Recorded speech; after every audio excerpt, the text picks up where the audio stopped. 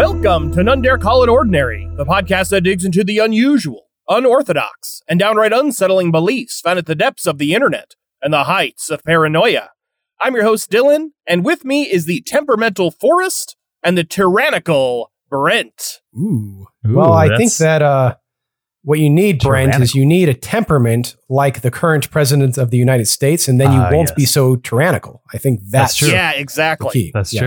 You're truly a pioneer of freedom in this country, someone who's finally taking power away from the deep state and the elites and all those pizza eaters out there. We know what that means. Oh, yeah. We know what they're all doing. I think what you just said is actually verbatim from the Bannon script for the inauguration of Donald Trump. I think that's... Oh, I mean, it could be, when I think of freedom, Steve Bannon is the person I channel most. His face. I just see that face, beautiful face. Yeah. And think freedom immediately. Freedom, liberty. Beautiful face, too many shirts on at once. It's incredible. And I just want to let everyone know, just a quick little reminder, is that we're on a bunch of stuff, and we don't want to bore you with all the stuff. So just really quickly, we're on Twitter, Instagram, Facebook, Reddit, Discord, Twitch, YouTube, all these places. And if you go to nonedarecallitordinary.com/links, you'll be able to find all those links to all those sites there, and probably more that I'm forgetting right now because I'm in a closet.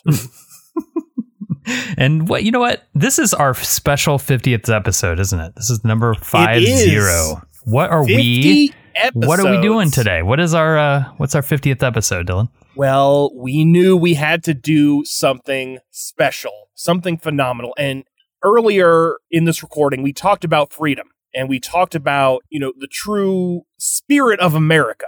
And we wanted to channel that in this episode. And who better to channel those ideals than Alex Jones? Yes! Woo-hoo! Finally, it's happening. We needed something big. We needed something fat and special. And so we're doing an entire series on the ideas loosely used of one Alex Jones. Finally, something real, something I can bite into. Exactly. Something we can all bite into, into the apple of prosperity. Yes. So we're going to start by asking, where did Alex Jones come from? And in fact, the very first fact I'm going to give you might be the most unbelievable. Now, that might be hard to believe right up front, but it turns out Alex Jones was born in 1974 in Dallas, Texas, making him, right now, 45 years old. How old would you say he looks, Dylan? Like, what's your thought? I don't know, but I did a test. I did a mom test. Yep.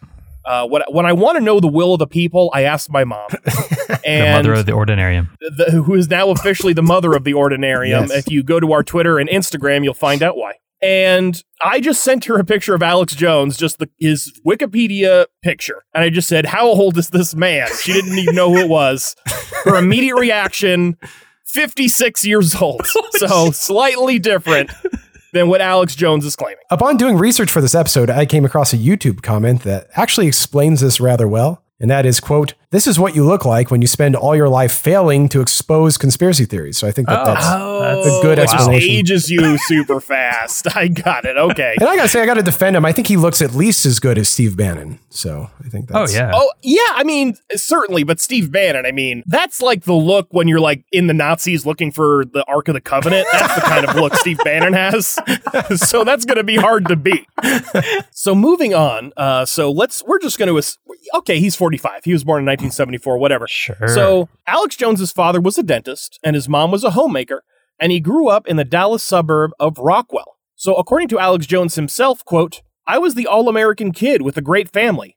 I read Time Life books, played football, was friends with everybody. While friends of his parents were members of the John Birch Society, his home was mostly apolitical. He got his real taste of authoritarian power while in high school. There, Jones says that local police officers would sell his friends weed, ecstasy, and cocaine, sometimes while still in uniform. Jesus. Then during football practice the next day, these same police officers would come and drug test the young athletes.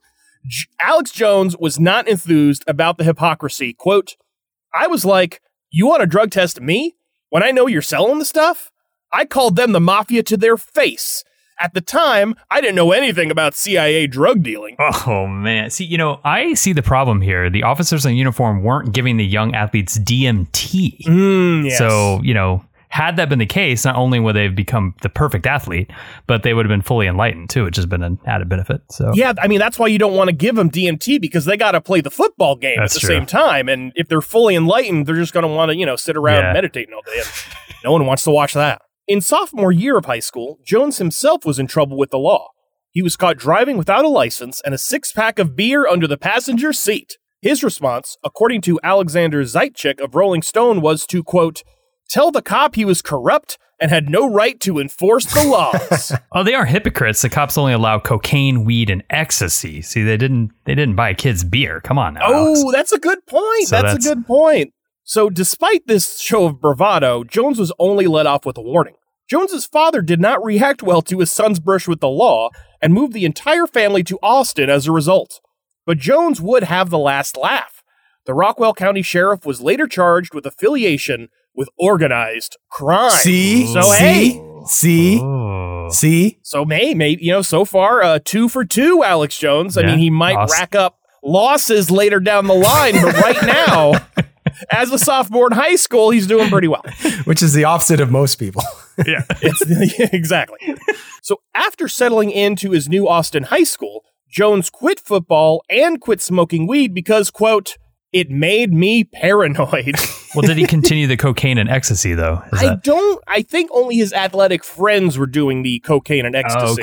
Oh, okay. I hope. Yeah. And this is kind of where his political awakening begins. Once he put down the bread and circus of the state, he could get down to learning some truth.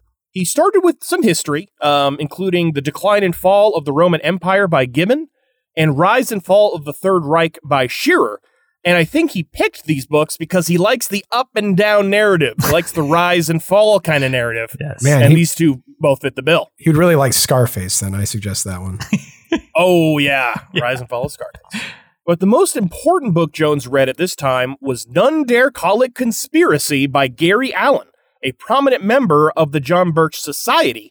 And yes, that is where the name of this very podcast came from. Ooh. Somebody call it Marvel Studios. They need to do an origin story about the podcast. And yes, the first act will be with John Birch Society. First, there was a spider who belonged to the John Birch Society, and then he bit Dylan in the mouth, and that's when the podcast was born. I guess I lied when I said that was the last time we were talking about superhero movies. Damn it. Yeah, no, you were wrong, sir. We have a new one to write. What is the greatest bread and circus phenomenon except for Marvel superhero movies? I mean, come on. Yeah, I think I think that tops it. Also, on our Twitter and Instagram, I put up a picture. I actually found a copy of this book. I've been looking for it, and I found it looks like a Dr. Seuss book. The Dr. Seuss has that kids hardcover skinny book. For some reason, somebody decided to make a version of None Dare Call It Conspiracy in that format. Nice. And it was on sale, and I thought it was like, is this a kid's version of this book? Jesus. Which I really hope doesn't exist. But no, it's just the regular version in this weird Dr. Seuss cover, and so I snapped it up. It does have a conspiracy symbol for everything except the Star of David, which I thought was strange. I was figuring that had to be in there, but it wasn't. You open it up, it's on the first page. Yeah, exactly. That's the surprise. It's a surprise, a sheriff's star. The surprise ingredient is Zionism. So a lot of this came from this Rolling Stone article by Zaitchik, and he himself does a good job of summarizing None Dare Call It Conspiracy and Alex Jones's relationship to it. So I'll just quote him here. Quote, according to None Dare, the federal income tax is nothing but a plot by a cabal of mega-rich insiders who work to suck the middle class dry and transfer its wealth to the Ford and Rockefeller foundations. As a teenager, Jones read the book twice. It's still the easiest to read primer to the New World Order, he says. What? No mention of the Babylonians or those evil Brits? I think that Alex Jones, he's a silver soul at this point. I don't think he's become a full-on. Yeah, certainly. He's got a different canon, I think, than LaRouche. There's some overlap, but yeah, not exactly the same. And so it's at this point where Jones begins his career in, shall we say, journalism. In quotes. And his first big story was the Waco and David Koresh conspiracy, and I believe Brent has more to say on that. That's right. So, between February 28th and April 19th, 1993, the U.S. federal law enforcement, Texas state law enforcement, and the U.S. military led a siege on a compound belonging to a religious cult called the Branch Davidians. The cult was suspected of stockpiling weapons, so the Bureau of Alcohol, Tobacco, and Firearms, known as the ATF, obtained a search warrant for the compound. You know, Alex Jones got his feet wet going after the WEC, which was the Weed, Ecstasy, and Cocaine organizations. Soon he'll be tackling the ATF. So we really need to combine those. WEC, ATF. I mean, what else could you ask for? Wekatuf. So the leader of the religious cult was David Koresh, and the ATF obtained an arrest warrant for him and a few of the cult's leaders as well. So as the ATF attempted to raid the compound, a gun battle erupted. This resulted in the deaths of 6 Branch Davidians and 4 government agents. Eventually, the FBI raided the compound with tear gas. During the raid, a fire broke out, resulting in the deaths of 76 Branch Davidians, which included David Koresh.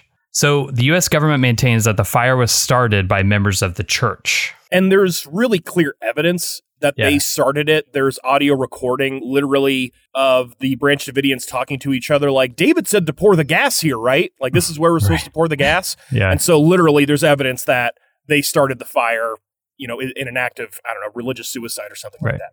So after this horrible event, years later, we were finally able to move on as a nation. Oh, sorry, never mind. That's not true. Enter Alex Jones. So in 1998, Alex Jones put together a successful campaign to construct a brand new Branch Davidian church. Why would he want to do that? So Jones did this as a memorial to those who died during the 1993 fire, which ended the siege of the Branch Davidian church near Waco, Texas. So Jones advertised the project of the new church on his public access television program in Texas. He claimed that the cult leader, David Koresh, and his cult were... He didn't call him a cult, obviously. Just want to make that clear. Yeah, they're a peaceful cult. As we'll meet later, Alex Jones has a cameraman named Mike, and there's a part where Mike, in the documentary I watched for this episode, Mike says something like, you know, people say the Davidians are a cult. No, the New World Order, that's the real cult. So, the giant cult. Just to make that clear. That's true. Got to reserve that word for the big old boys. Exactly. So anyway, he claimed that the cult leader, David Koresh, and his cult were peaceful people who were murdered by the ATF and Attorney General Janet Reno. Personally. Speaking Janet Reno of, personally. She was there. Yep, she did. Oh, yeah. I've seen the footage. So speaking of Jones defending cults, I was kind of curious, but unable to find anything if Alex Jones had ever commented or made any statements on Jim Jones or cooked up some conspiracy regarding the People's Temple cults. I don't know. I couldn't find anything. Well, I mean, I think that literally happened when he was 3 years old. Yes. Like, if we're going to believe him. Yeah. But also they're filthy communists, so he's not going to defend that. That's true. Is absolutely not. True. So we're going to go into the Oklahoma City bombing. Oh, nice. We're going to lighten up the episode.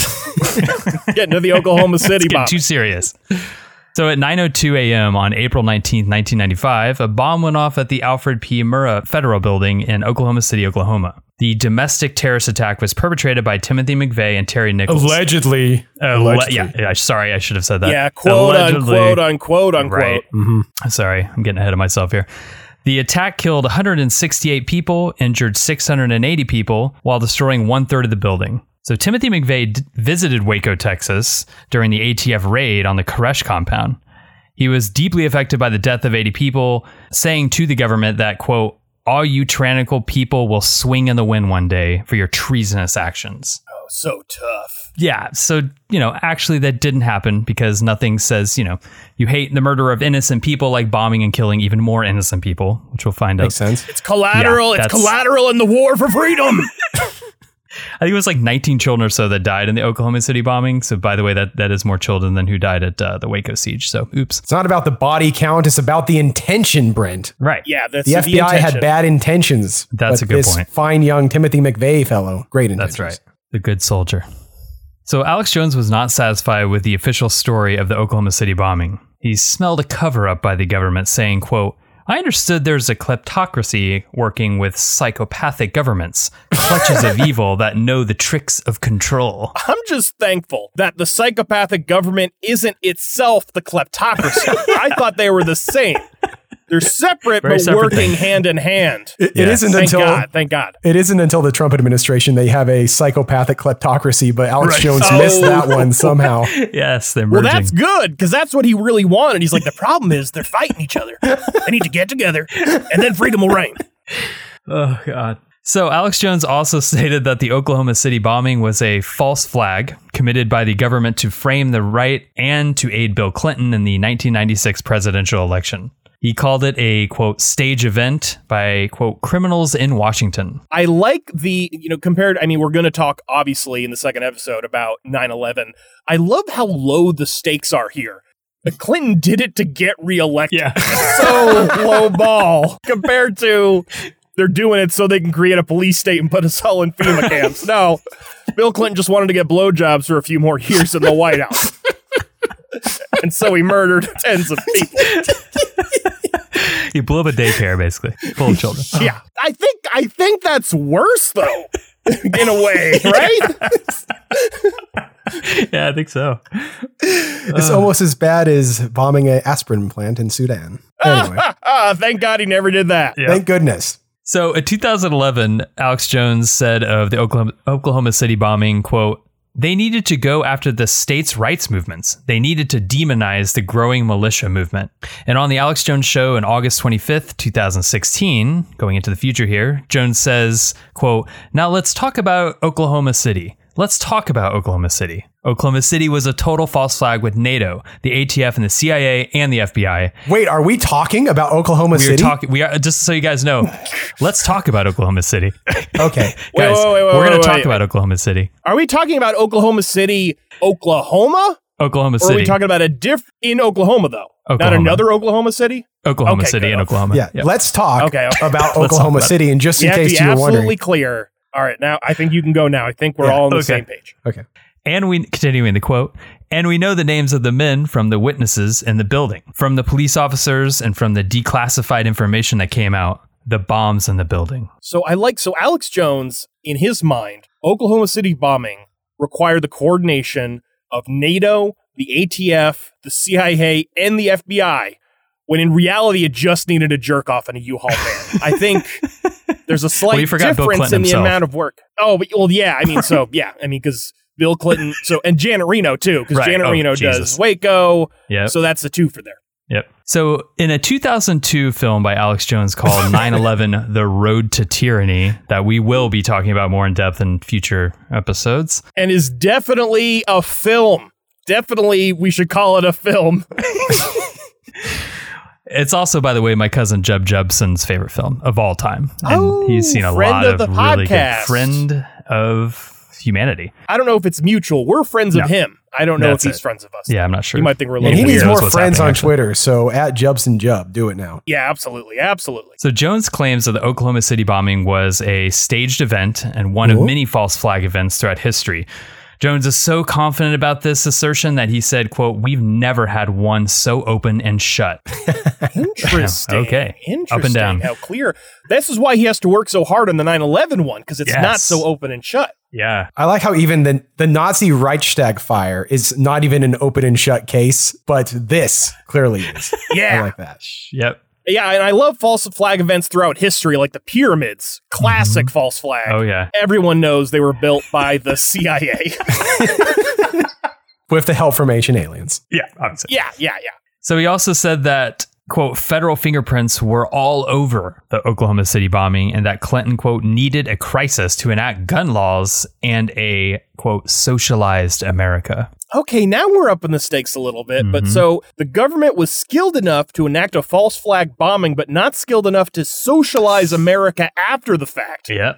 Despite that second one sounding a lot easier, long I have to game. say. It's a long game. We've got Bernie coming. Yeah. Okay. I can also appreciate that the FBI, when they went to investigate the Oklahoma City bombing, they found their own fingerprints all over it and disclosed that to the public. I thought that was a very nice thing that that was they great. did. Yeah, they probably Wow. were real worried. Dan, are these your fingerprints? Our fingerprints are all over this thing. I got the documents from the FBI. Their fingerprints are all over this thing. So speaking more on the Oklahoma City bombing conspiracy, on April 10th, 2015 on YouTube, Alex Jones said that the Justice Department, quote, did it to blame us. It's a frame up. The real criminals in Washington, they blow up daycare centers and blame it on us. See, I thought we blamed it on Timothy McVeigh and Terry Nichols, as opposed to whatever us that Alex Jones was talking about, right-wing lunatics. I had no idea. And also I thought it was just those two primarily. And then after just hearing this one small snippet from one of his YouTube videos, I wonder why YouTube would bring down his whole channel. Like, why would they do it? I don't get it. Right? My guess is that they're against freedom and especially freedom of speech, and they have no other ulterior motives. I agree. So on Alex Jones's website, he posted videos promoting a film titled A Noble Lie. So we're going to get into this film. You better believe it. We watched all these films, unfortunately. Painfully. It's A Noble Lie about Ben Shapiro's understanding of Plato's philosophy? No, because then you would just have to take out the word noble. So the film begins with the quote from Plato's Republic. Quote, a noble lie refers to the propping up of a myth in order to maintain social harmony and keep the elite in their present position. Yeah, and if I recall correctly, it's the specific noble lie that Plato talks about is the idea that our souls are made of minerals. So he has this tripartite theory of the soul. I don't remember what the parts are. It's been a while, but the noble lie, and based on like the three parts, whichever one predominates, that's your place in society. And so the noble lie was that, okay, our souls are actually made of gold, silver, and bronze. And whichever mineral predominates, that tells you what place you belong in society. Where Plato didn't literally think, our souls were made of metal, but that was the lie you tell the stupids, so they'll fall in line. Right. Ooh. And wasn't it in our LaRouche episodes that we talked about the golden souls? Yeah, he stole it from Plato. Exactly. He did steal it from Plato. He loved Plato, hated Aristotle. I mean, remember, LaRouche was very humble. He never claimed he was the greatest philosopher of all time, only the greatest economist. Yeah. Okay, so continuing with the video. So we start with a slew of random people saying the official story is not the accurate one, which was shocking to me. Just kidding. No. So no one was identified. I was like, what is this? What am I watching? People been saying that ain't the real thing that happened, man. So no one is identified. So you were kind of left wondering, who are these people that are talking? Eventually, they do get identified. Strangely, experts in false flagology. Obviously, experts. So an eyewitness to the bombing says you could not see anything. There was so much dust, and it smelled like sulfur. That's a quote. Oh. So guys, I think we confirm actually that Obama actually carried out this attack. He was actually there. We know this. But we know for sure flies? That he does smell like sulfur. Yeah. Were there flies? There must have been, because this is Alex Jones canon now. Oh, yeah. This has to be Alex Jones canon. Totally. The flies are always buzzing around the disease disguised as a president. So the Oklahoma City office of the ATF was located in the Murrah building, which is why it was targeted, since the bombers were upset about the ATF's handling of the siege in the Branch Davidian compound. The film points out that no ATF officers were killed that day. The narrator asks, quote, was the ATF office empty that morning? Oh boy. An anonymous man whose wife was in the building says he called the ATF and they told him that none of the ATF officers were in the building that day and that, quote, they were tipped by their pages that morning not to come into work. So, all right, let me make sure I get this straight. So this guy, his only connection to the ATF is that his wife works in the building where the ATF offices are located. Exactly. And right. so he took it upon himself to call the ATF, and they just immediately told him that it was all a setup. I think I just... Yeah, incredible. Okay, that, I would hope the ATF wouldn't give up the ghost quite so quickly. I would hope, but, I'm glad this random dude was there to ask the right questions at the right time. We're actually told it would be ridiculous to believe the claims of a few ATF agents who say that they were there during the attack and did actually rescue multiple people from the rubble. Yeah, typical white helmet story. Exactly. Helping people, please.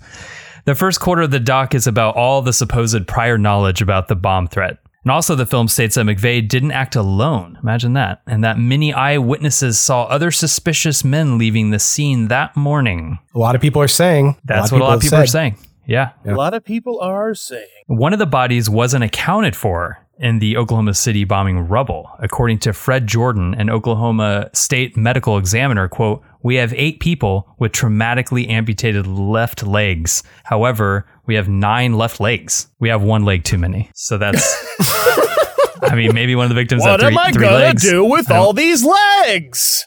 Anyway, so Jones makes an appearance about 30 minutes into the film. Surprisingly, it took that long. Wow. Saying that the Oklahoma City bombing Nowadays, he would be immediately his close up on his face screaming. I was surprised. I was like, did he make this film? Because he wasn't in it for so long. And sadly, he did. He was too busy swimming in a creek with his shirt off. So he makes an appearance about 30 minutes into the film saying that the Oklahoma City bombing was one of the first big stories that he covered. Quote, "It was just shocking to know it was an inside job and to know that the media was involved in the cover-up and that the mainstream television stations there in Oklahoma City knew what had really happened. And then years later, I was able to talk to some of those reporters and they discussed how they were told to shut up. I mean, it just showed how people were so willing to be part of the cover-up because the truth was so frightening." So a senator from Oklahoma who's a Republican, Charles Key, asks, quote, "Who's going to investigate the investigators? Who's going to investigate the prosecutors?" Which is very Trumpian of Key, actually. I like that. It's very Mueller investigation. There's an obvious answer. It's the FBMI, the Federal Bureau of Meta Investigations. They're the ones who are going to cover that one. Who investigates them? Oh, they do. It's investigations all the way up and down. No. Who investigates the investigators of the investigators? They do. It's the same people. This is the flaw in the system. Oh, because they investigate all investigations. I thought I had you on an infinite regress, but you got a good answer there. Okay, good. No, I answered it with stupidity. That's the key here. The key. It's a badly designed system. Exactly. At about the midpoint of the film, they focus on Terrence Yeakey, who is an Oklahoma City police officer who, quote, knew too much. He ran over to help people after the blast, and he rescued several people. But according to the film, in the weeks following the bombing, this officer, quote, knew that something was horribly wrong and tried to get the official storyline out. And he chose to withhold some of the storyline because he was in fear for his family and his wife and his 2 young daughters. He was brutally murdered a mile and a half away from the front gate of the El Reno Penitentiary. From the moment that his body was found, we know that the crime scene was destroyed. So the official cause of death was ruled a suicide, but that can't be. I mean, he was obviously murdered by the ATF. Let's just be real. Or Bill Clinton. We just don't know. But I mean, Bill Clinton, he's still murdering people today. Jeffrey Epstein. I mean, it's still going on. Yeah, man, that Clinton body count, man, it'll never stop. That'll never stop. That train is going forever. Yeah, has Bill Clinton surpassed Jason and Freddy Krueger yet in the body count? I think. I'm not sure. Well, if you combine Bill and Hillary, you might get to Jason numbers. Yeah, I'm not sure. I think that's right. Yeah. I think that's right. Yeah, absolutely. I think it goes Bill Clinton, Hillary Clinton, Jason Voorhees, Chucky. I think that's the top slots, top 4. That sounds about right. Yep. So in reality, Yeakey had serious family problems and suffered from PTSD from the Oklahoma City bombing. A New York Times article, journalists speak with several of his friends, and it does paint a much more complicated, thorough picture of Yeakey's suicide. And just so we are all clear here, this film wants you to know that Charles Key, the Republican senator for Oklahoma, is a goddamn hero. Yeah, he's the only one. Before Trump, there was Charles. There was Charles Key. He started the OG, the OKBIC, which is Oklahoma Bombing Investigation Committee. It's a hodgepodge of random, unqualified Oklahoma citizens to investigate the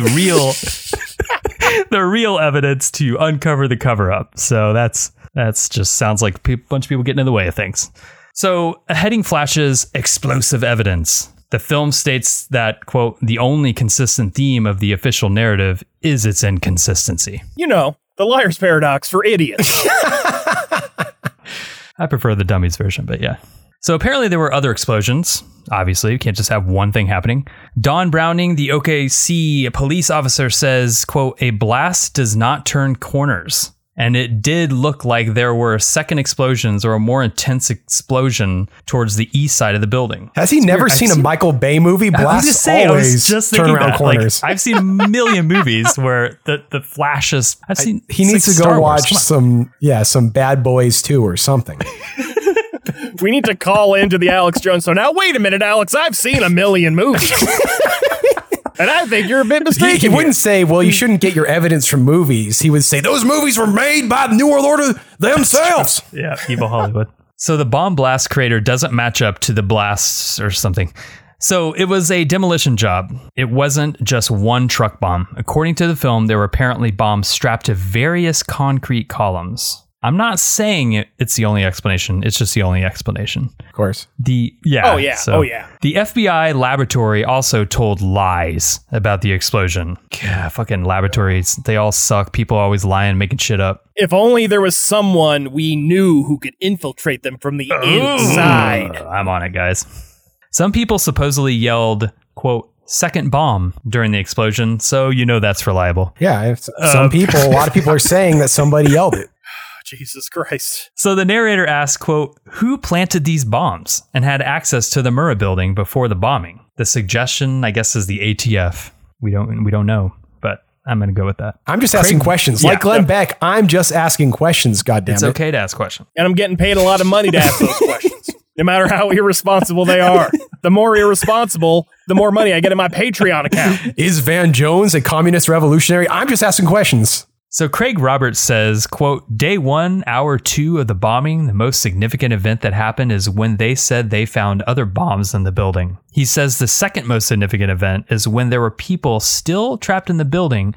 You know, a couple trucks pulled up and people with, quote, blue jackets with no letters on the back started taking boxes of files out of the building, loading them onto the truck. So that's shady. Where does the explosion fit into this timeline of most significant events? Multiple explosions, Dylan. I'm sorry, but it seems like it should be more significant. Maybe push that up, this list of significant events. It's the whole exploding building part. Also, I'm enjoying how the words say and saying feature prominently in all of this. I think that's a wonderful thing. Okay, for some context, who the fuck is Craig Roberts? Well, he's introduced by the film as a, quote, police officer. Is he introduced as a, quote, police officer? No, I wish. It's just police officer without the quotes around it. Okay, that would be real. That would be real bad.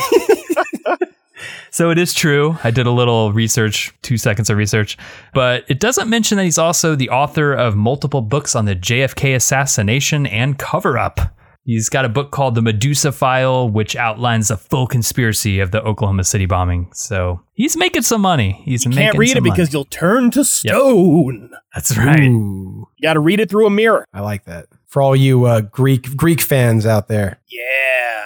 That's ancient Greek philosophy is important, folks. It's what Western civilization was built on. They did invent empiricism before rationalism. But anyway. Before Stefan Molyneux. He's a direct descendant of the great Greek minds. I mean, come on. So VZ Lawton, a bombing survivor, asked, quote, you remember the White Water investigation in Arkansas? All the paperwork was stored in the Murrah building. They had FBI agents over in the fields west of the Murrah building picking up paper almost all day long. So wait a minute. Okay, now. So you mean to tell me that the Clinton administration created this false flag event and they forgot to take the Whitewater papers out of the building beforehand? I don't fucking think so.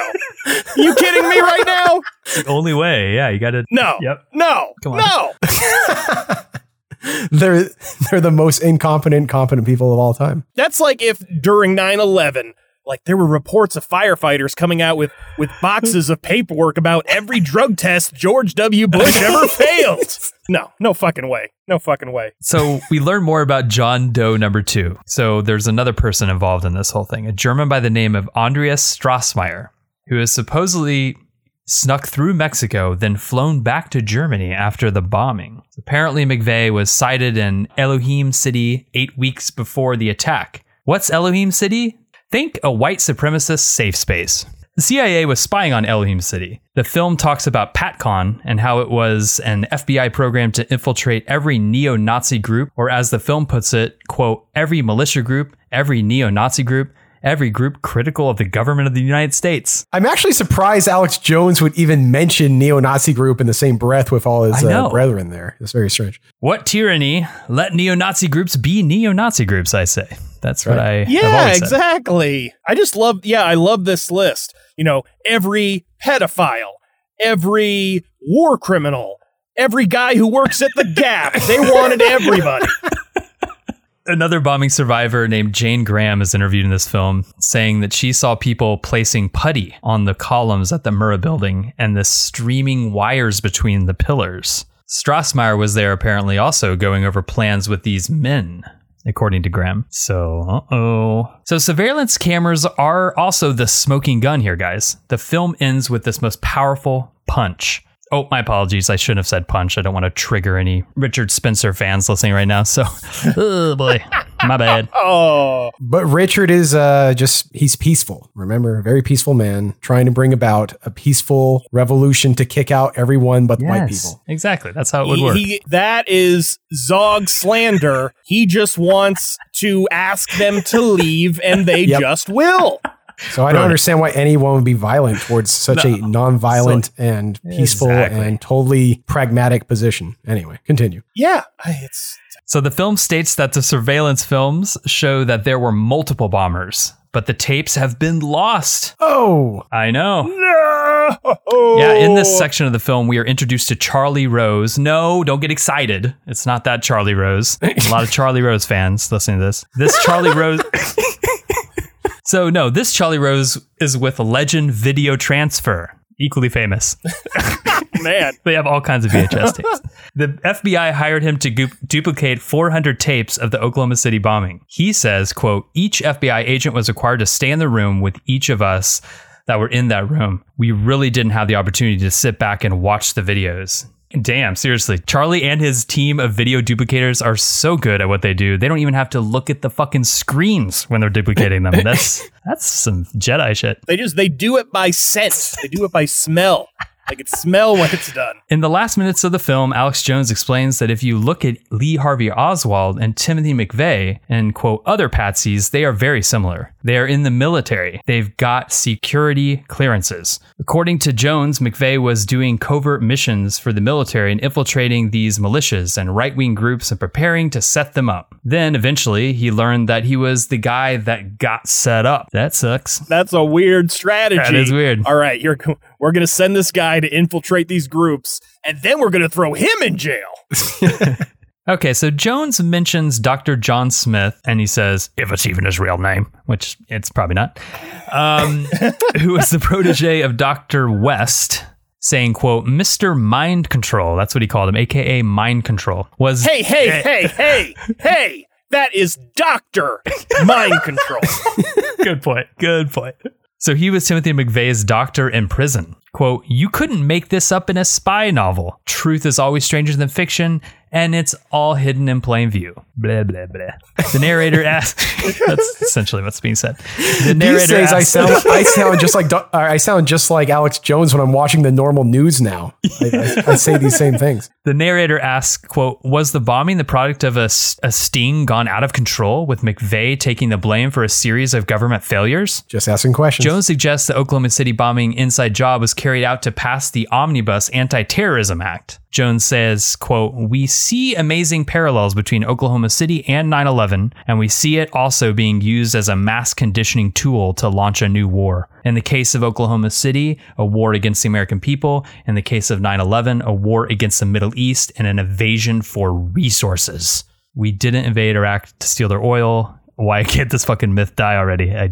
I'm over it. And again, we have to rehabilitate the neocons. So here's our neocon rehabilitation. As the last remnant of the Weekly Standard, we will not stop. Let's be very clear. The neocons wanted to install a democracy in Iraq, and that would give us easier access to the resources of Iraq. Yes. But it wasn't until the great mind of Donald Trump that he just said, let's just steal the oil. So anyway, moving on. Just go straight to it. Alex Jones' candidate was the one advocating exactly what Alex Jones is supposed to be against here. But anyway, let's continue pretend that didn't happen. So Alex Jones ends the film by saying, quote, in the months and weeks building up to the Oklahoma City bombing, there was incredible conditioning on the news. These people are scared of the federal government.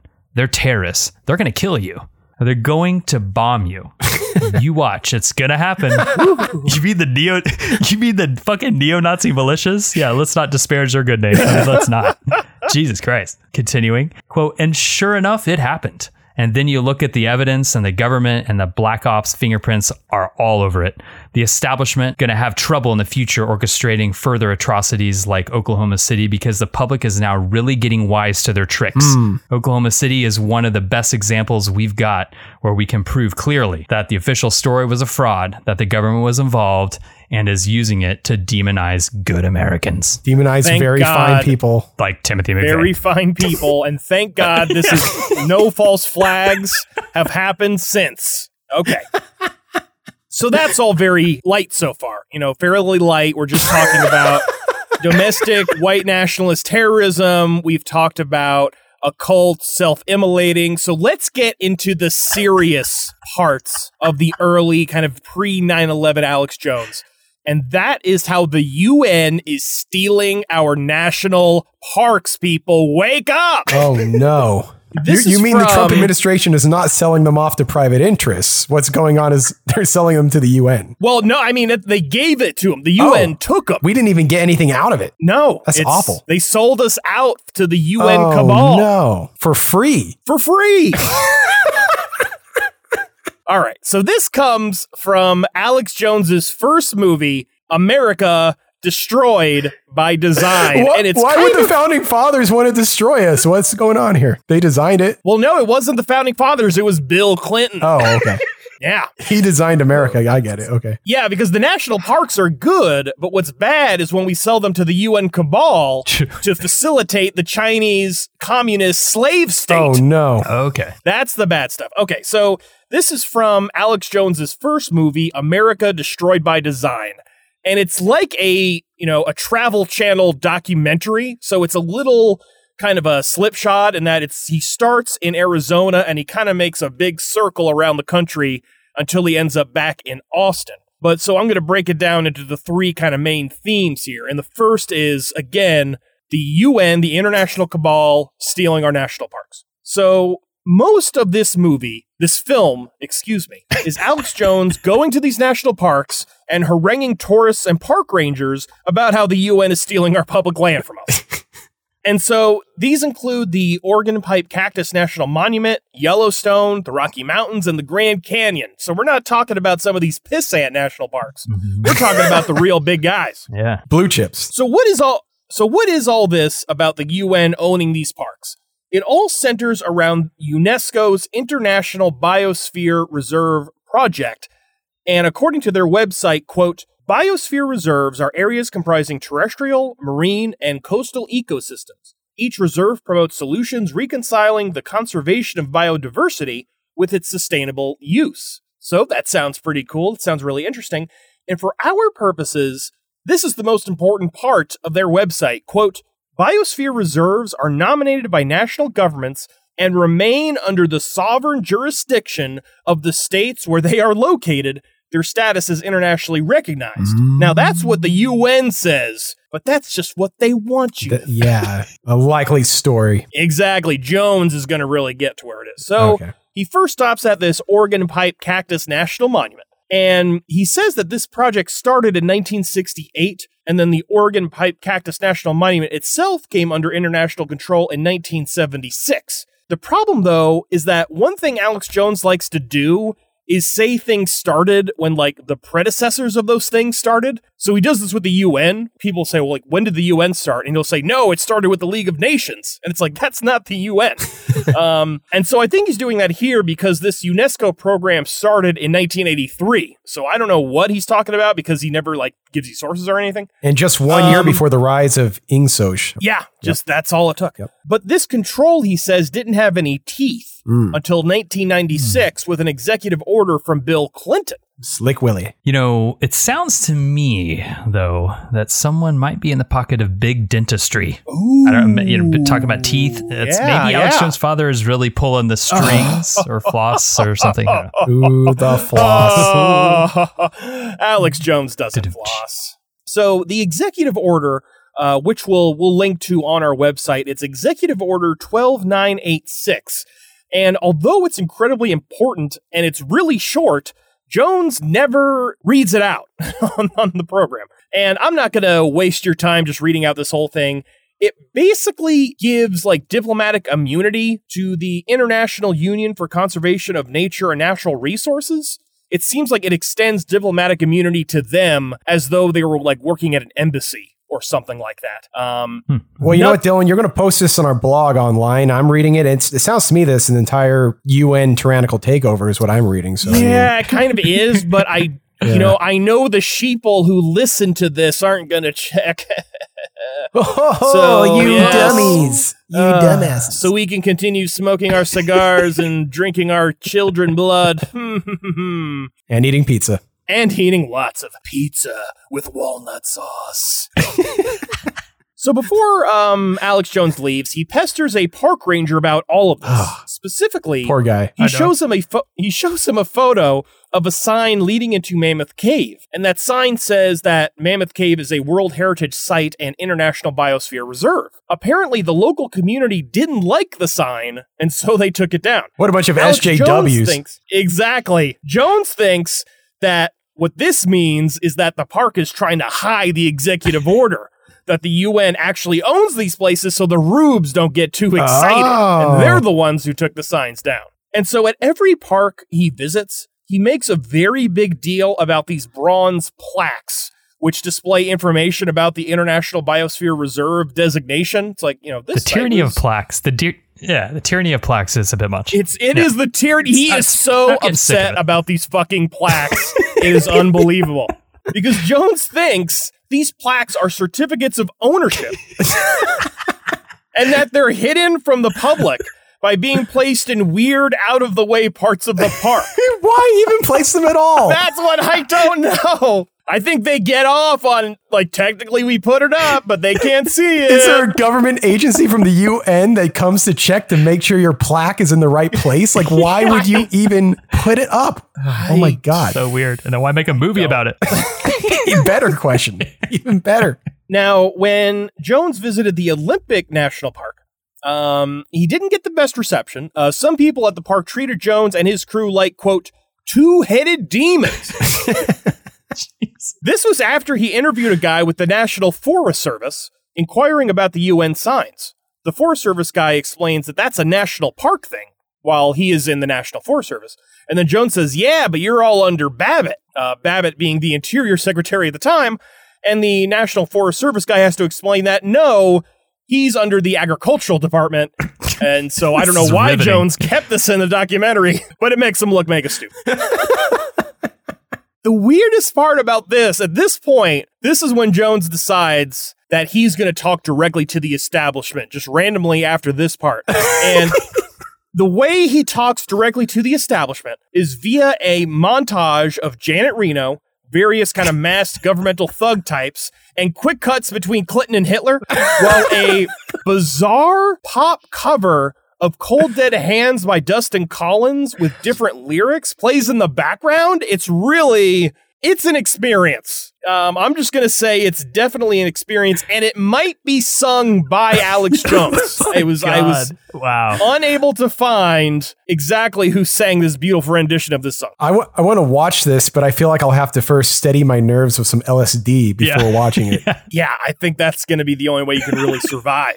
So then Jones moves on to Yellowstone National Park, again, owned by the UN. And this is where he discusses his disdain for plans to make Yellowstone totally car-free. There was a plan to restrict motor vehicle access and to only allow buses to go into the park. And he's also very upset that there are certain parts of the park where people are not allowed to go. What? He is so mad about this. And a little interesting tidbit about this, because I looked it up about this. I didn't know Yellowstone was car free, and newsflash, it totally isn't.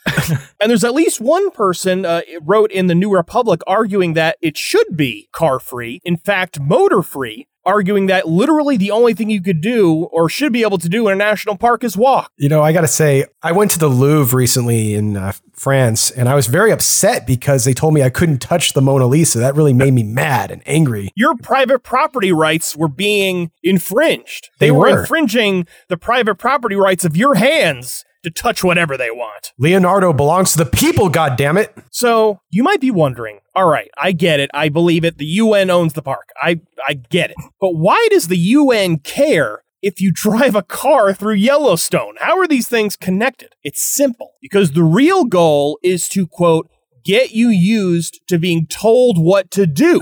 Oh. If they can get you to accept car restrictions and increased park fees, who know what they can get you to do? I would love to be in the smoke-filled back room with the UN people going, oh, this is how we get the stupid Americans to do as we wish. We get them to not drive cars and have to ride the bus at Yellowstone. Brilliant. Yeah, the next law is going to be just like you have to sacrifice your firstborn to Moloch, and they'll just do it. Like, all right, well, we've been following laws this whole time, so we'll not going to stop now. Later. Yeah, exactly. Spoiler. A harbinger. So a couple, there were a few problems he had while he was, talking to people. So he tried talking to one of the higher ups at the park, and they wouldn't let him film without a permit. And because of this, he compared it to a military encampment. Wow. Oh, well, of course. Yeah. But the facilities on the border are just nice places, right? Anyway. Yes. moving on. Oh, yeah. Yeah. But Yellowstone military encampment. Got it. Okay. Yeah, exactly. And of course, he Fucking finds idiot. that UN sign. He finds the bronze plaque, the certificate of ownership, and he finds it discreetly hidden in the back of the theater. This must be the one's ever finale gonna of the go. film then, right? Was it just like ba-boom at the very end? Like the plaque. Sadly, no. This is not the finale. We've got a lot more of this There's documentary still to go 30 through. hours to go. A lot of park rangers to yell at.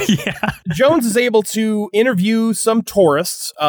They weren't very enthused. And so Alex Jones just starts yelling at them about, the UN stealing our cactuses or whatever. Journalism. Yeah, like literally. And there's also a point because he visits the Grand Canyon, and he does this too, where he says, like, there's a cut of him and he says, hey, let's interview some people and see what they think about this. And what he means by let's interview people is let's stand and yell at them about the Executive Order 12986. What a vacation for these So we people. Yeah, exactly. And that one is great because after the Grand Canyon, he says, the sooner I turned around, they started laughing and calling me a kook. No. I wonder why. No. So at this point, when he's at Yellowstone, he tries this tactic. He starts yelling at tourists and they don't take well to it. And he responds by saying, quote, you see that right there? They talk about a Hollywood movie rather than the bronze plaque and the executive order. What? That is what is wrong with America, ladies and gentlemen. It's true. It would be if they were talking about the newest Marvel movie, then it would be. Oh, yeah, that might, yeah. Let's see. And lastly, we're going to talk about Alex Jones visits the Rocky Mountain National Park. I hate to, keep repeating. They got this one too, guys. Oh, no. It's owned by the UN. They've got a They got map. Red Rock yet. I don't know. They didn't mention Red Rock. I hope. Okay. God, I hope. They Hope still not. don't have Red Rock. And here Jones explains the plan a little better. Is, because first they're going to restrict our car use and they're going to increase fees. And then in 10 years, they're going to jump to subdividing the parks and selling them off to corporations. That's the next step. That's all going to happen in 10 years. And then Jones, this is the weirdest part. Jones interviews a park ranger who agrees with him about local control. And she's like, yeah, we need more local control. And Small then government. she mentions the fee increases. And she says, yeah, it's great. And all these fee increases are going to the park. Isn't that great? And that for some reason, at this point, Jones cuts the interview. And then later on, in the later voiceover, he says, he's kind of making fun of her and says she's never even heard of the bronze plaques, even though she works there, even though she totally mentions the bronze plaque. It's right there. You rewind a minute. This is And she's before like, Alex got a really good editor. Yeah, Yes, exactly. yeah. I think he's the one True. doing all these edits, and it shows. All right, so that is the end of the UN stealing our national parks. Now we got to move to China. China is involved here. Oh, China. no. And this is when Alex Jones goes to Southern California and he visits the Long Beach Naval Weapons Shipyard, which was decommissioned in 1993. Now, you might think there's nothing wrong with that. Shipyards are decommissioned all the time. Well, the problem is that they're letting the communist Chinese take it over in the form of Costco. What? I prefer it to be Costco takeover instead. I mean, guys, they have vegan bitchin' sauce in bulk, so that is something too. Oh, that is pretty great. It's funny. I actually had to look it up to make sure it wasn't Costco. That's what I thought he was talking about. I was Welcome like, to Costco. I love is there you. a weird connection? So Alex Jones wanted to visit the shipyard, but he was denied access to the facility for some reason. What? And he was told that he had to call, quote, the Navy to get permission. and they never returned his calls. So I don't know who he called. How do you call the Navy? Seems like a weird, like you go in the phone book and it's just the Navy. They're probably just too busy being Chinese. Oh, that's true. Probably true. All right, so what's going on here? What's this with the Chinese communists stealing our shipyards? Well, the port was going to be leased to Costco. Lease is an important word. And it was in fact run by the Chinese. Of course. And the lease was awarded, but it was canceled because so many locals got pissed off. So in the end, this actually never happened. So Alex Jones then visits the George Air Force Base in Victorville, where the Chinese bought land to build wholesale Chinese markets. The city manager Sakamoto notes that it's a hard call for him to make when large companies like Nike and IBM have set up factories in China. So it's hard for him to kind of, reject these building projects because he wants to give the citizens of Victorville more jobs. Well, not for long. Our president just commanded U.S. companies to pull out of China. Yep. And they have to follow the commandment because that's how free markets work in America. You got to follow the commandment. Exactly. Now, this might all seem like small potatoes. This is just a small Victorville town. Who cares? Well, the problem is the trilateralist system. They are going for slavery. Oh, no. What they're doing is deindustrializing the U.S. to weaken us, and the rest of the world is under the IMF and World Bank control. The Council on Foreign Relations, the Trilateral Commission, and the Bilderbergers are the three horsemen of the new slavery. Oh. This is a much better way to use your time than to read the book, The New Jim Crow. This is far more real. Far better. Oh, yeah. You get much more information. All right, and so there are a few other beautiful tidbits in this documentary. The documentary covers the Oklahoma City bombing, but Brent already covered that, so here's just a few kind of minor things. While he's driving to Oklahoma City, he passes through a toll booth, and he notices this thing called the K-tag system. And, he asks the toll booth operator what this is, and she says, well, you buy a transponder, and basically it hooks up to your credit card and just pays the toll automatically. And she's like, oh, this is a great thing. And then Alex Jones thinks this woman is really stupid because this is all going to turn us into slaves. Of course. Somehow. Yeah. So that woman's clearly stupid. Eventually be putting your hands on forehead and then it's over. Yeah, the mark of the, and we're getting to the mark of the beast. Don't you worry. But we there's a bigger problem though, and I don't know if you knew this was a problem. The Model UN? Have you heard of this? Where kids kind of role play being members of the UN? Yes, that's triggering a memory about that. Alex Jones covered that from like way back in the day though. Yeah. Way back in the day. It's evil, folks. It's evil. The Model UN is indoctrinating your youth. Yeah, mock UN. Yeah, mock UN. So Alex Jones says, we have these Model UN where we're teaching kids about the UN, yet we don't have any resources to teach students about the U.S. Constitution. But apparently there's unlimited funds to teach about the UN. Because I know when you were in school, you learned all about the UN. I remember when I was in elementary school, we were able to pick stocks in the stock market and see like how our portfolio did over time as if they were real stocks. So clearly they were teaching me to be part of the bankster elite cabal. Oh, yeah. They were grooming you. Yeah. You weren't just going to be a slice of pizza. You were going to be on top. And so Alex Jones proceeds to start interviewing some of these children who think the UN is great and an effective way to achieve world peace.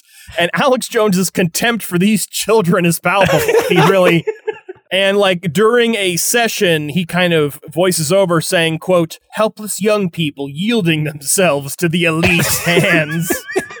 And so he starts talking to the kind of the Model UN Secretary General, and he starts asking him about where the different Model UNs were started. But then Alex Jones says, no, you were wrong, because he was actually talking about the UN, but Alex Jones was actually talking about the League of Nations. And so it's all very stupid. It's all very convoluted.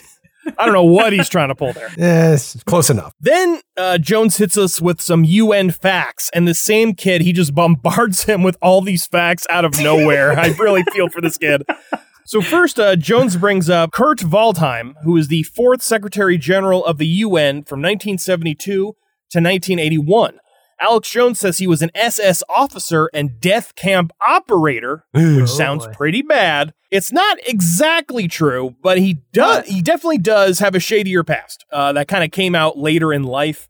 He was part of the SA for a time before it was disbanded, and then he transferred to the Wehrmacht, and there was no indication that he was in the SS. however. So, not perfect, not saying it's great, but Alex Jones is maybe puffing it up a little bit. That's all I'm going to say. Perhaps only a fine person, but not a very fine person. Yeah, exactly. Okay. Got it. Jones also discusses human rights abuses by Belgian army officers in Somalia during a UN peacekeeping mission, including roasting a child alive and forcing captives to drink salt water. What does this have to do with anything? What? They were UN peacekeepers. Because these human rights abuses happened by UN peacekeepers, that means the UN is an evil international cabal run by the European banks in the benefit of the trilateralist system. Got it. You see the connection? Okay. Now I see the connection. Thank you. You had to really make it clear for me. And, it's funny because I actually found this, and, Jones is right. You got to go to alternative media to find this stuff. He said it was reported in Europe, but if you want to find it in America, you got to go really alternative. And so I had to turn to CNN. Oh my God. To learn about this. How could you? They're the cutting edge of alternative media, apparently. I'm pretty sure Noam Chomsky, that's one of his very elite media sources that he has exclusive access to. And so, but the best part of all this really is just Jones bombarding this poor kid with all these facts, and the kid doesn't know how to handle it. He's not media savvy at all. Do you guys remember that Adam Kokesh guy, the libertarian guy? Yes. He would ambush people and try to prove that they're actually libertarians. And he'll be like, well, what if someone was trying to rape you? Wouldn't you want a gun? And the person's like, yeah. He's like, okay, well, there you go. You're a libertarian. Congrats. That's basically the way hopefully he got a bronze plaque after that. Yeah. Jesus. And then the documentary ends with a little story about thumb scanners. And this kind of comes out of the blue because it's not really tied to the rest of the international cabal stuff. He kind of sticks this right in the end here. And the story is that Alex Jones needs to get a new driver's license. And there's a Texas plan that requires thumbprints. In order to get your driver's license renewed, you have to give them your thumbprint. And he is not about to do that. That is not what Alex Jones is all about. He ends the documentary. It's just a news clip of him getting arrested at the DMV because he made a big scene and would not give them his thumbprint. This includes him saying, in response to being told that he needs to have his thumb scanned in order to get an ID, quote, I feel like I'm being raped. By the way, this is more hyperbolic than anything an SJW type has said with those types of words. This is far more hyperbolic than even that. So way beyond. Yeah, I believe there was a Cato Institute article came out recently, and they talk about there's political correctness and then there's patriotic correctness. And that's basically what this is. So after saying that he felt like he was being raped, Alex Jones compared having to have his thumb scanned to getting the mark of the beast. And the real victims that day, it wasn't Alex Jones. It was everybody waiting in line to getting their damn license. And they couldn't because Alex Jones was doing his grandstanding act. And this made me wonder what Alex Jones thinks about voter ID laws. I'm sure he's for it. I mean, duh. Come on. Yeah. Oh, yeah. Bill Clinton didn't, push it, so therefore it's good. Yeah, okay, exactly. And so a woman is also interviewed by the news crew there. And she gets her license and goes back into the car, and she says, I just think these protesters are weird. Which I think is exactly right. I mean, if it was in Austin, Texas. Yeah, this was Austin, Texas. But I mean, Alex Jones isn't weird. This is part of the international tracking grid. Just look at what Lockheed Martin are doing, and you'll know the truth. That's true. And Alex Jones is also upset about Bill Clinton's executive order to begin a plan to drug test people 18 years and under before they get their driver's licenses. And this, by the way, is totally true. This is something that Bill Clinton wanted to set up a committee about. I don't know. I don't think it ever happened. I didn't have to take a P test to get my driver's license. So I guess America won that battle. Yeah. I could take DMT with no problem. All right, so now we're going to go into my section, which is about the cremation of care ceremony at the Bohemian Grove. Ooh. So one of my all-time favorite documentarians, authors, and journalists, John Ronson, made a documentary called The Secret Rulers of the World, released in 5 parts on Channel 4 on BBC. The 5 parts span from April to May in 2001. And note, this was only months before 9/11, and thus a good subject to end this episode on. Because, as insane as all of the shit you've heard so far is, it's the 9/11 was an inside job era that catapulted Alex Jones into conspiracy superstardom and only later with the Trump era that Alex Jones reaches the pinnacle of being batshit fucking crazy. Yeah, this is just the indie band part Garage of Alex band. Jones's career. Yeah, exactly. The documentary also came out around the same time that Ronson released his book, Them, Adventures with Extremists, which is excellent and everyone should check it out.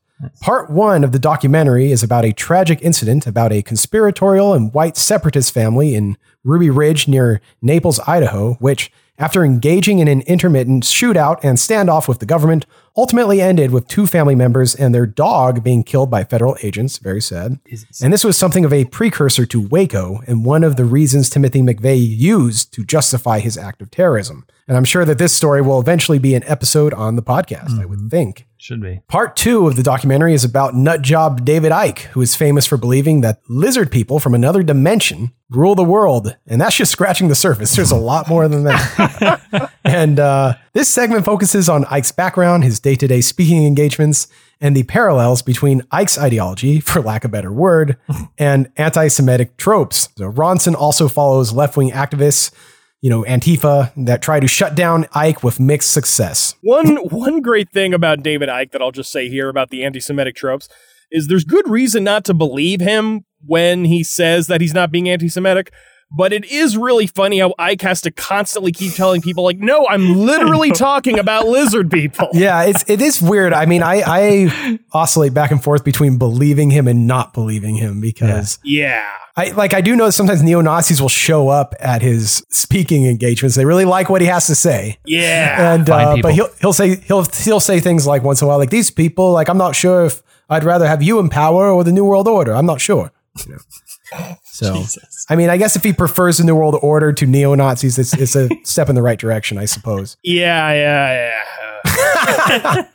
I'm being very generous. Fuck David Icke. Anyway, part 3.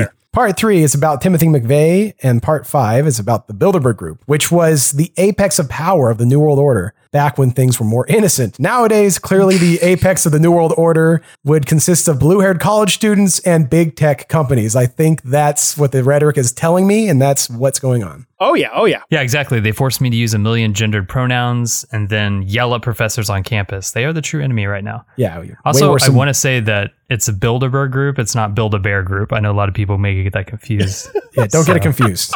Don't get confused. If you go with your child to Build-A-Bear, they're not going to implant a microchip into you. Maybe they'll implant a microchip into the bear.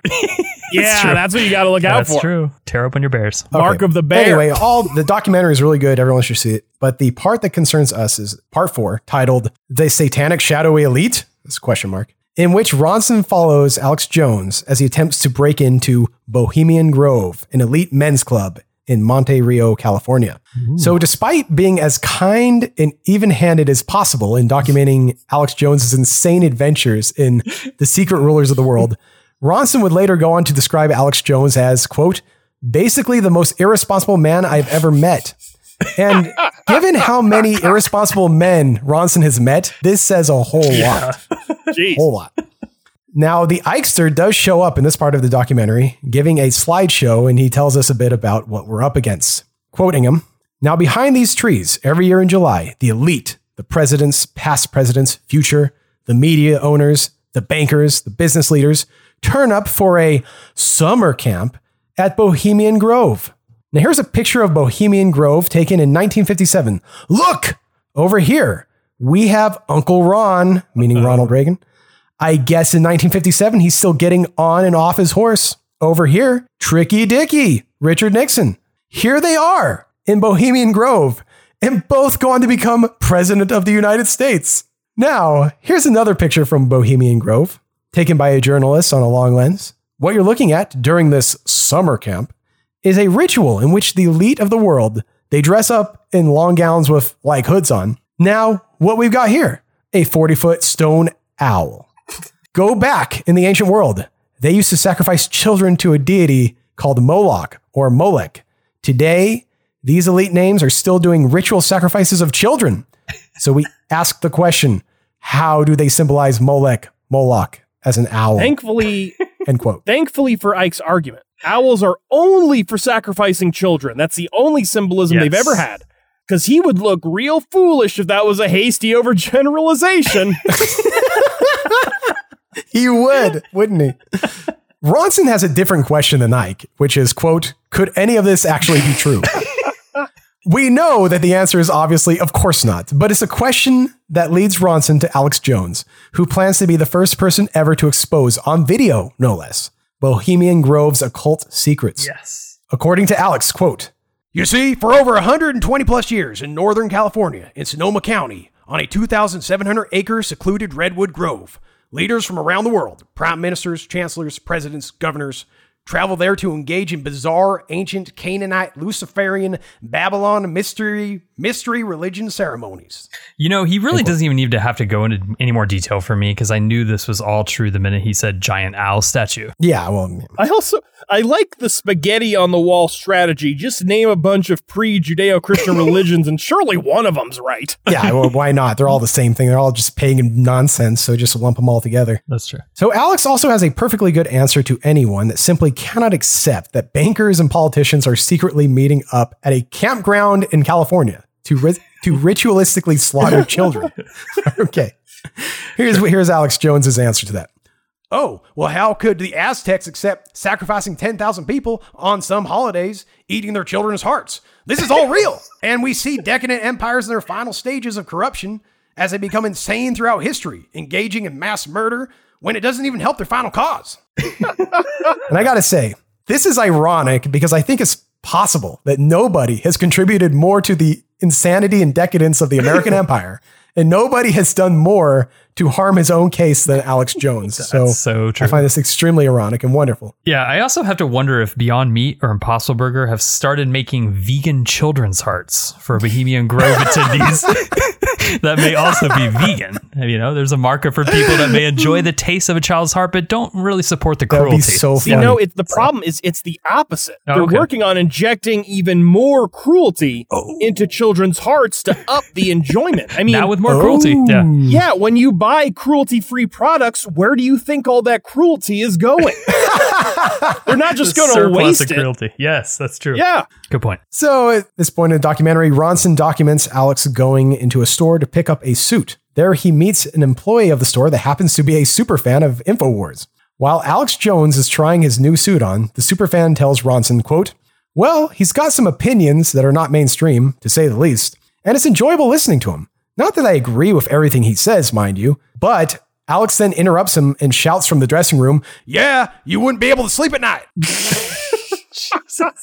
in a rebuilt church that was destroyed during the Waco massacre, a priest or pastor or whatever introduces Alex and predicts that Alex, 26 at the time, will be president of the United States by age 36. I frankly, I would ask if you would put 26 in quotes. Just, Although as, you know, the president's top advisor, I think he was pretty spot on for his prediction there. Yeah. Alex shouts from the podium, Victory is ours against the New World Order, against the communists and socialists and the bankers that run the whole filthy show. And now that they run the world, or at least the central hubs of power, and the banking establishments, and the dominant media, they plan to sack this country. Are you going to let them? Feel your ancestors. It's feel your ancestors, but grope your descendants. I don't really understand this. To fight the NWO, you've got to grab them by the ancestors. Next part of the documentary, we watch Alex Jones yell at an ex-FBI agent for what feels like an eternity. Ronson tells us that Alex has invited him along to document his journey to infiltrate Bohemian Grove. And I believe this is weird given that Ronson is making a documentary for BBC, one of those dominant media organizations and hubs of power, or central hubs of power. So I don't know what to make of this. Yeah, and plus it's British, so it's a double whammy. Oh, yeah. Ooh, yeah. No good. Ronson says, quote, I didn't know whether men like Henry Kissinger and George W. Bush really dress in robes and attend a secret owl burning ceremony in the forests of Northern California, a ceremony said to be called the cremation of care. It was hard to believe, but Alex was intent on discovering the truth. Yeah, from our Linda LaRouche series, we know Henry Kissinger wears lots of jewelry and perfume. So, him wearing a robe, it's not really that much of a leap. Hey, that's slander. That's slander. He's a war criminal, yes, but how dare you say he wore perfume? It's too much. And as we all know, much like John Mitchell's descriptions of Joe Mellon drilling a hole into his head in order to be high forever, yes, as we discussed in our psychedelic cult series, the British are just far too kind in describing unhinged lunatics and their motivations. Alex, being an American, isn't quite so reciprocal, in extending such generosity to our British brethren, referring to Ronson and his camera crew as his, quote, redcoat friends. No, not insulting at all. I'd actually much rather have, quote, redcoat friends than red hat friends, personally, but that's just me. Oh, yeah. Even better, or even worse, would be white hat friends. Oh, because then white helmets. you would be a red hat as well, but red hat gone to the next degree of insanity. It's confusing. Very confusing. Ronson and his camera crew meet at a motel near the Bohemian Grove of Alex Jones. Alex Jones's camera crew and Kelly Rebecca Nichols. Nichols was Alex's then girlfriend and future wife, and further future ex-wife, who would eventually create petitions calling for certain InfoWars videos to be pulled from YouTube, and even allege that Alex Jones is an abusive narcissist trying to brainwash and take their children away from her on the progressive David Pakman show. But forget about all that. These are more innocent times we're talking about. So.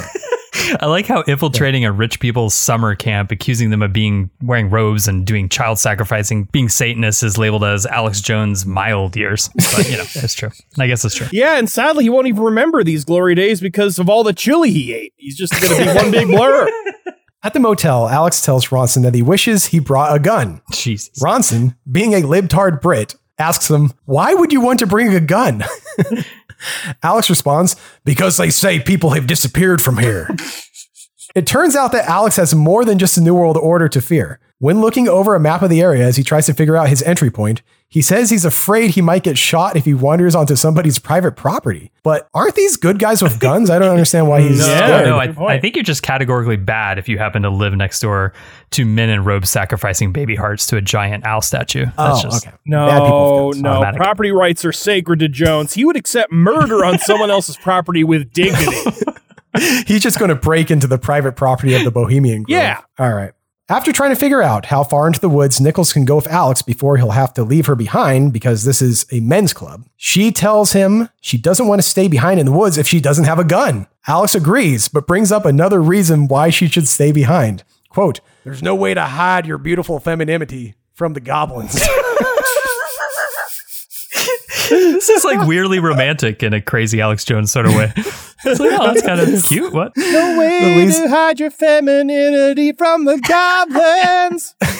Ooh. Nichols can't stress enough how sad she is that they don't have guns with them. In fact, the words, I wish we had guns, or variations thereof, are said quite a few times during this documentary. Indeed, towards the very end, Alex says that he just can't wait to cram a gun into the mouth of the New World Order itself. Jesus Christ. He's blowing my mind. What does that even mean? But Brett, it's like when you ask what did it mean that the New York skyline lit up with heavenly sparks in the MAGA Church episode. You know what each of these words mean, so just put it together and you get it. Come on. This reminds me of that show Celebrity Deathmatch. I don't know if you remember. I love that show. Yeah, claymation. And they had Rage Against the Machine fight an actual machine. It's kind of like that. Oh, well, yeah. I'd like to see. They should bring that show back and have Alex Jones fight the New World Order itself. Yes. Back in the motel, Alex isn't having much luck with his infiltration plans. He's still having a hard time trying to figure out how he's going to get in without getting shot by farmers or falling off a cliff. But then things start to turn around. From the locals, he manages to obtain a map of Bohemian Grove campgrounds itself and a potential lead. Ooh. Okay, we meet at the grills and the picnic tables. Then we go in through the gift shop.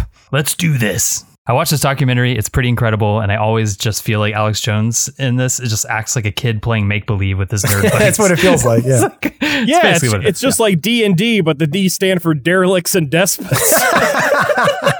So there's someone referred to as Rick the Lawyer, and he's supposed to know everything about how to get into the Grove. This Rick the Lawyer has allegedly infiltrated the Grove twice. But why? Did he go in there to expose a secret satanic cabal to the world? No, he says he did it for fun. Oh. Hey, it's bowling night on Tuesday nights. My wife and I see a movie every Friday. Saturday, we stroll into Bohemian Grove and say hi to the owls and men in robes with the children bloody hearts dripping down their face. It's fine. They have great barbecue. What can I say? People are like really into urban exploring now, so I bet Rick Esquire here, he would have had a lovely Instagram account had he done this nowadays. Absolutely. I'm surprised not more people. Yeah, people go do it. Instagram Bohemian Grove. Just don't get killed. So Alex meets up with this Rick the Lawyer. Going over his collection of maps, Alex shows Rick all the different plans he's concocted. Rick isn't too impressed and tells Alex that some of his plans would surely get him killed. This is like Goonies, basically. Okay, sorry. Yeah. After painfully listening to all of Alex's dumb ideas, Rick tells him that he's overthinking it and the best way to get into the club isn't to go through the mountains or over the river. No, the best way to infiltrate the Bohemian Grove, according to Rick, is to just walk in. Yep. Rick says all you need to do is wear preppy clothing, nod at the quote bored and uninterested guards, and yes, just walk right in. Yep, that's all you need to do to hang out at the top club of the New World Order uninvited. That's it.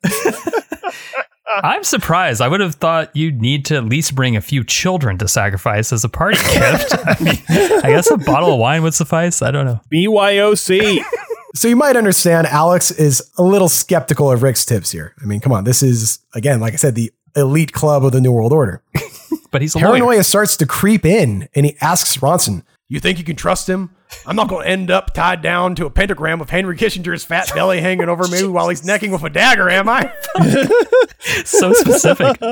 Alex decides to go along with Rick's suggestions, but not without a major sense of doubt and dread. Ronson says the paranoia is getting more and more amplified in the lead up to the infiltration. Not only is Alex's paranoia rubbing off on Ronson, with Ronson starting to have the same suspicious thoughts about Rick as Alex, but Ronson is starting to get paranoid that Alex is getting paranoid about Ronson himself being a New World Order plant.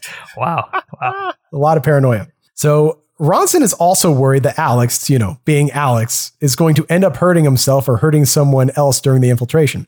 Alex's attempts to reassure Ronson aren't very reassuring. He tells Ronson that if his cover is blown, he'll tell those preppy assholes, quote, "You better get away from me or else." Ronson explains to him that this isn't preppy talk, but threatening talk.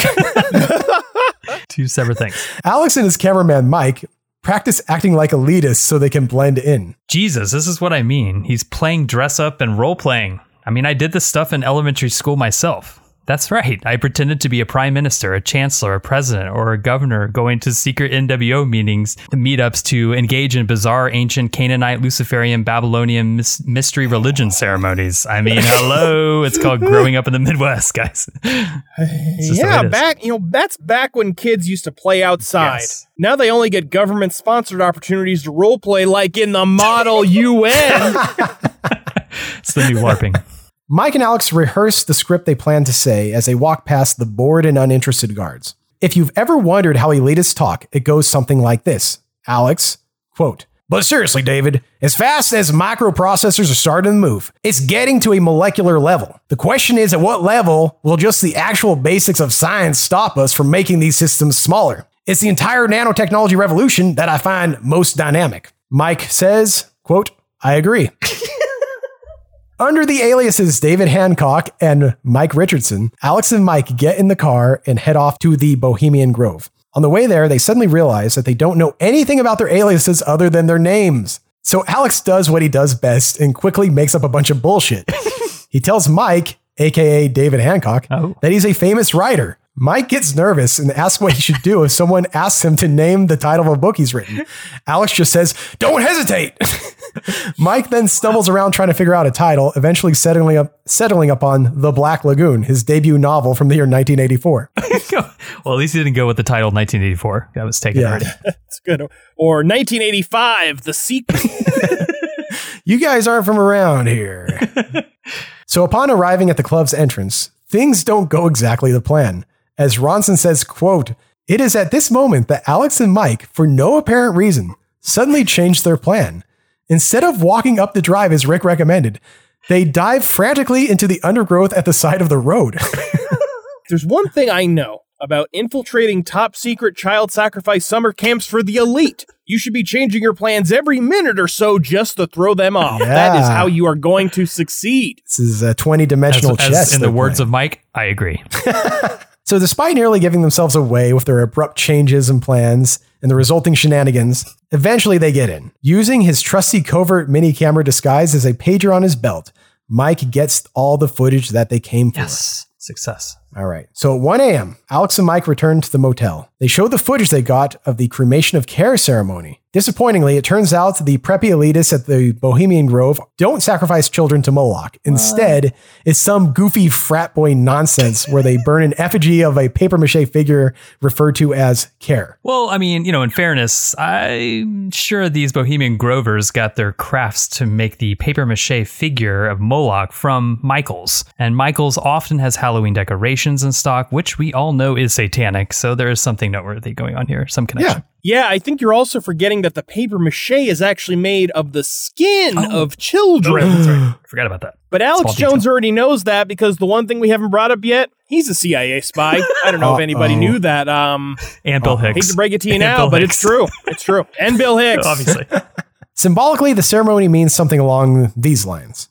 As world leaders, these pompous, rich, and powerful men, they carry the cares of the world on their shoulders, and whilst at the Bohemian Grove, they can rid themselves of said care and just relax and have a good time. So the ceremony itself is so goofy and over the top that, frankly, it just reminds me of something out of like the Haunted Mansion at Disneyland or something. That's what it seems like. There's even a booming voice that's like, "Welcome to the Bohemian Grove." As they watch the footage in the motel room, Ronson is clearly amused by the whole thing. But Alex, and especially Mike, are totally freaked out. Mike tells Ronson that he was, quote, scared to death. Well, I mean, Jones and Mike, they act like little kids, and Disney World's Haunted Mansion is scary to children. So that's true. That's a good point. Good point. Ronson says, quote, aren't they just saying that for 2 weeks we don't have to worry about anything? Alex Jones is unequivocal in his stance. No, it's obviously totally satanic and centered around human sacrifice. Yes. Ronson points out the obvious in that they're not burning a real person.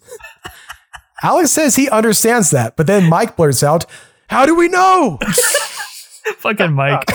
Oh, shit. Jones revealed the real conspiracy, though, going on here. Humans are made of paper. Fuck. Oh, no. Soylent Green is made of paper.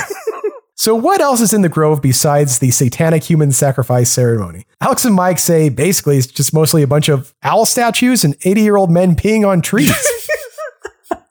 Jesus, aren't these people rich? You think they could afford restrooms or at least a row of porta potties available at most festivals? Come on. Mike reminds us that what he's witnessed and recorded is a huge perversion of everything our theocracy is supposed to stand for.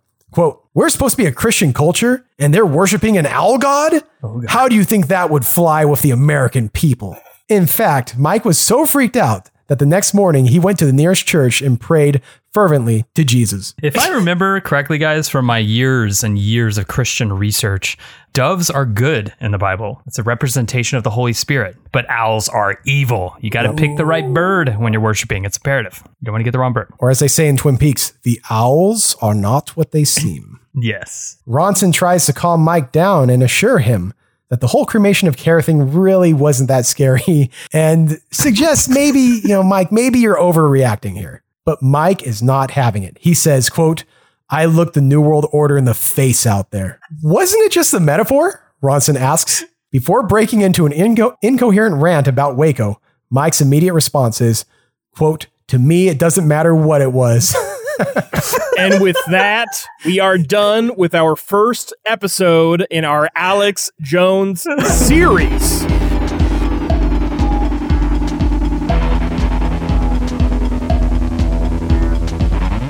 Thank you for listening to None Dare Call It Ordinary. You can find us on Twitter at NDCIO, Instagram at None Dare Call It Ordinary, and send us an email at nondarecallitordinary@gmail.com.